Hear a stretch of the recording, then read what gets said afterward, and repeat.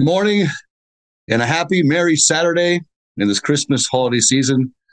Jeff and Eric, Courageous Conviction, our podcasts.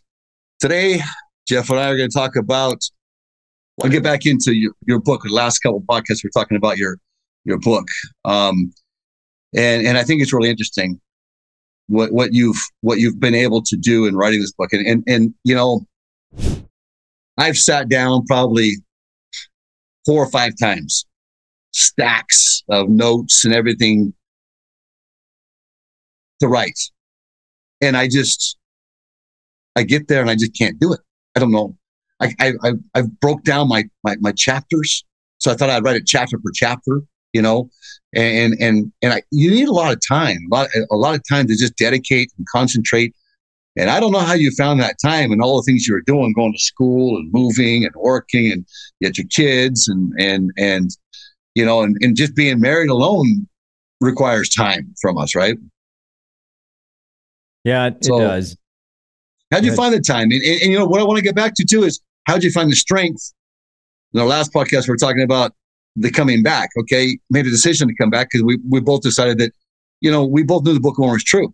And we're talking about your brothers saying, hey, yeah, I know the Book of Mormon is true. I got a problem with the prophet Joseph Smith. And so, oh, wait a minute. If the Book of Mormon is true, then the prophet Joseph Smith was the prophet to restore the Lord's church today and face its earth, right? You can't accept one without the other. They come together, right? Yeah. And we talked about that. But how did you find you know, and I'm sure your book talks about this. I haven't had the opportunity to read it yet. You're showing the final copies of it. You sent me some excerpts, but some of them I couldn't read. They're kind of blurry. But where did you find the strength? Because I think that people can realize it. I know for me, we're talking about addictions. You know, I was a CEO when I made some good money, and I'm in Costa Rica. Give me a break. I'm single. I'm in Costa Rica. I've got money, and you know, the girls down there like to have fun, and it was really difficult for me to walk away from that. I was donetic everywhere I went. You know, I was just looked at the government and so forth. I had all my ties there, and they just respected me because of the money I had. It wasn't I always thought it was me, you know, my intelligence, and you know, they all want me Yeah. for that, you know, my good looks and all that. Well, then you wake up one day and you start thinking, well, you know, not to be mean to yourself, but you got to like get with reality too as they start to get older, and you think, okay, well, maybe it's not your good looks, and maybe it's not your intelligence, and I won't deny the intelligence that there's maybe a little bit there, but it was more they were just drawn to me because of what they thought I could give them. Now, my point being, even though I knew that, it was hard for me to walk away from that. It just had a hold of me because I had power, and I had power over people. And that's an addiction that's hard to get rid of. And I think you're seeing that now with the World Economic Forum, and you're seeing that with government right now that's taking place in America. Before, we saw this stuff down in Latin America a lot, right? You're seeing that bleed over here now. But my point before I get off on that is, how'd you find the strength? How'd you find that strength to break away from addictions? Because you had some addictions, not just the weed, the marijuana, but the alcohol, you know, and in the lifestyle that being a biker also brings. You have a certain character, your role you got to play, and that just normally doesn't fit with church. So how'd you find that strength to come back? And you know, Puck can feel like a black sheep before you fall away. Once you leave and fall away, you feel more like a black sheep coming back. So it's not easy coming back. You really got to humble yourself, Yeah. you know. So let's talk a little bit about that in today's podcast. Well, you know, the book, you know, talks about how I left Alaska on a motorcycle and got to Costa Rica. A couple months after getting there, I met my wife. We get married. You know, 5 years into our marriage, we got a decision to make because she was inactive as well. And one of the things that was always funny, she said that she wanted to marry, and she'd prayed about this, to get married to a returned missionary. I'm like, well, you got that, you know. I'm not sure that I'm ever coming back to church. I'm pretty sure I'm not. In fact, when she saw me smoking pot one time, she goes, "When are you going to stop smoking pot?" I'm like, "You met me smoking pot. When I'm 90, I'm still going to be smoking pot. And the only other reason that I might not be smoking pot is if I go back to church," which I said that facetiously. I mean, did not mean it at all. and at this time, like you being the CEO of your company, even getting the Discovery Channel to come down and do, you know, some filming on you and how that transpired and came about. I'm sure there's a great story behind that. And I've heard some of it. And I was at the time, when I started coming back to church, I was running the number one restaurant in Costa Rica. Everybody who was anybody in Costa Rica came to that. Was that restaurant. the White House? That was not the White. That was Misala. Oh, Misala. Yeah, that's right. Yeah. And so we had like Ignacio Santos, which was, very famous TV celebrity and owner of the number one news channel and TV station in Costa Rica, which is ironically the rival of Bishop Patey, a common friend of ours who owns the other TV channel now. But anyway, the long story short is everybody who was anybody came to our restaurant then, and I was riding a Harley Davidson, wearing a suit, and it's kind of hard to kind of get that and wrap your brain around that, I'm sure. But anyway, I just I had I had plenty of money, kind of like you, the power thing. I was very into being successful at that time. But lacking, and the addiction side of things, I drank too much, smoked too much, a lot of things, but that didn't keep me from going to work, and so the typical story of being down and out and being, at your rock bottom, that wasn't me, and yeah, the girls and, why do I've got a bunch of money in the bank account, don't need to come back to church, because I'm groveling over some kind of poor me kind of deal. Eventually it came to that, because we all get down to this, our own level of,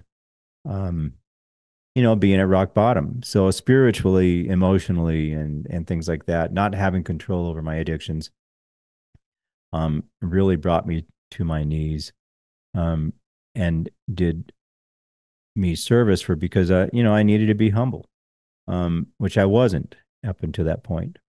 I was going to lose my wife over the whole thing. And so, the book talks about a lot of this, and in fact, all of it.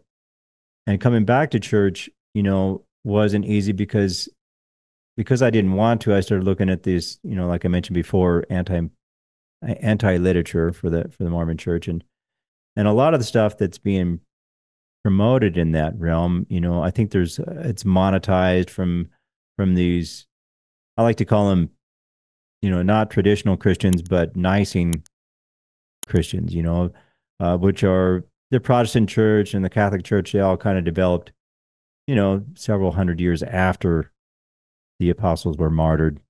And they just, the Bible talks about the great apostasy and all that. And that's a whole other subject. But going back to church for me was, a wonderful experience. It was also very humbling.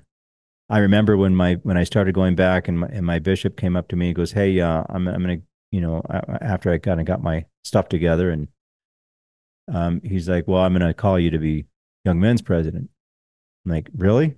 I mean, I've got tattoos and I ride a Harley, and it's not, any old Harley. I mean, it is the loudest Harley on the planet, and make no qualms about it. I didn't feel like I was meant for that, calling. As it turns out, it was a great calling for me. But anyway, that's something we can get into later.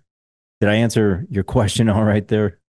Yeah, no, I kind of wanted the strength. How did you find that strength? Because I think people get to a point where they realize when they fall away and they leave the church, they made a mistake. But pride is one thing you have to overcome, right? That's it. Yeah. And then whatever your excuse was for leaving, because I'm sorry. I mean, if you are truly sincere and a real person, and you sit down and break down the Book of Mormon, and let's just say you're of other faith, because this isn't just for this podcast, not just for Latter-day Saints.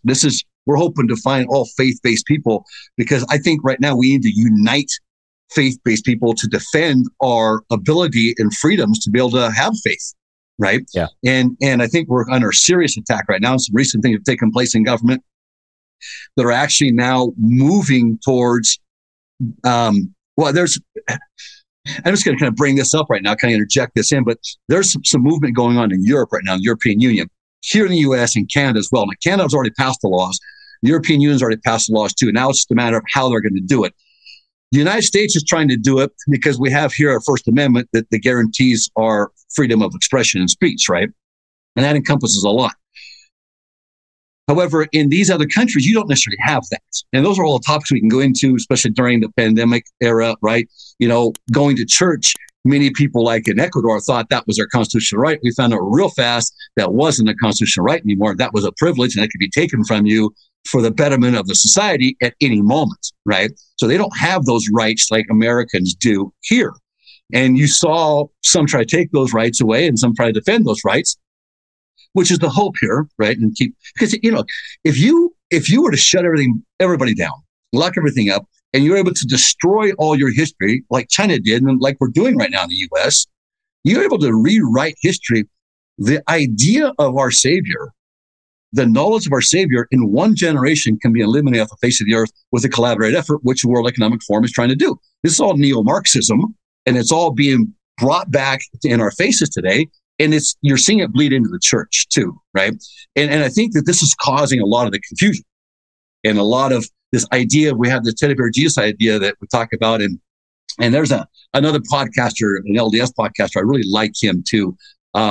He takes the same approach and tries to deal with issues that we're having right now in the church that are not being talked about by the general authorities that many are kind of hoping to talk about. Like we talked about, back in the 80s, it was a little different, right, than it is today. And I'd like to talk about that too. Why is it not the same? But we'll get into that another podcast. But right now is this. We decide, the censoring, that's what I was talking about with Europe and Canada, there's censoring laws coming out that are actually, it's all neo-Marxism and it's all cultural Marxism, what this is, what we're experiencing today. And it's not just in the U.S. because these algorithms go out to the whole world because you have these platforms like Facebook, Instagram, so forth. Well, Meta owns all of them, and Google, that actually throwing this out there with an intention. And what's funny is a lot of members are blindsided to what's going on. We have the Book of Mormon completely explains how secret combinations come to power and how they work, and where the corruption comes in. It comes in with the attorneys and the judges. And you're seeing that now in the U.S. You're seeing judges not uphold the Constitution. And my point being that the censoring is coming to a point where they want to now, they're getting back to basic Marxism. And, the two divisive factors of Marxism, or there's more, but the main ones were private property and religion, right? And those were elements of our society that bring cohesiveness, that actually Marxism itself and neo-Marxism the same way, it eliminates private property and religion. Now, when I was in Cuba, and I was in Cuba when Castro was still in power, right at the very end. In fact, when I left Cuba, the day I was leaving Cuba, he was handing power to Raul, right, his brother. Uh-huh. But it was interesting for me to see that the government had two religions. You didn't have freedom of religion. They had two religions there, right? And one was like of this witchcraft, black magic, and one was something else, was just kind of fabricated by the government. The censorship that's going to take place on these platforms now, it's going to eliminate our freedom of religion. And so my point being, with a collaborative effort like that, the knowledge of our Savior can be gone in one generation because it starts in school systems. And Elder Christofferson has traveled the world for a couple of years and spoke about the corruption in the education system, right? So, okay, we're seeing where the hotbed and the ideas are coming in that are dividing members in the church to follow, to give up their faith, and any faith-based people as well. But then when you realize you made a mistake, how do you come back? And that's kind of what I want to conclude on this. So how did you find the strength to come back? Because, okay, I got to come back. I want to come back. I want to save my marriage. Like in your case, you guys needed something better. It was time to do something different. Your wife wanted a returned missionary that could lead her, that was a priesthood holder, that would lead her and help fill in those weaknesses she had, or those areas she needed strength in for her to come back, right? That's what she wanted. And okay, like you said, you got to return missionary, but but I'm not coming to you with the priesthood power. And I think that's something that's important to talk about is how we get that power, tap into the powers of heaven to be able to make the changes necessary to come back. And one is you have to humble yourself. Like we both had to do. And that's not easy to do. I was an executive. I had all these people, I was the donetic. I was the don in my little circle. And I really thought I was something else. Now I realize I was just a little small fish in a big pond. But it's a humbling experience. And that is not easy to walk away from. Money is not easy to walk away from, my friend, nor is that idea of power. So where do you get the strength? Where do you find the strength? Yeah. Yeah, let me try to answer that one. That's a good question. The strength comes from within. The light of Christ, which we were all born with, that we've been taught since we were children. I remember years ago, and this came to me in an epiphany or a prompting of the Holy Ghost, that I had prayed as a young child, and I was about 8 at the time of baptism, because the LDS were baptized at that age when you're born into the church. And I remember praying that if for some reason I ever did leave the church, that I would be helped back, regardless of my poor decisions. And even then I had the insight to pray about that back then. And then fast forward, many years later when I started going back to church, and I was groveling with this whole idea of me, and all the poor me kind of stuff, and the humbleness of things, and feeling bad about my past decisions. And this warmth came over me, this feeling that you can't even put into words, but into my mind as well. It reminded me of that prayer that I had forgotten so many, many, many years before that. And to me, that was so specific and so in tune with the way our Savior teaches us and brings us back. It just said, hey, remember this prayer? And I did remember it. I wouldn't have remembered it on my own, but it came back to me. So the light of Christ helps us to become more in tune with the Savior. And I think that our development to be able to hear spiritually, because we have our physical ears and our physical eyes, and we have our physical attributes that kind of are shut out from the spiritual side of things. And when we become more atheistic, it's easy to say, well, all that stuff is no good, because it's just, it can be proven, and you can come up with these theories that is not real. But nobody can prove that. You just have to either believe it or you don't. So, it's another step of faith. If you like this content, you want to follow us, just hit the subscribe button down below, please, and hit the bell. There's a new podcast right now. We're going to be recording every Saturday. We'll record a few videos each Saturday, get out to you, and then as things pick up, we'll record some more. Stay with us, and we'll see you in our next podcast with Courageous Conviction.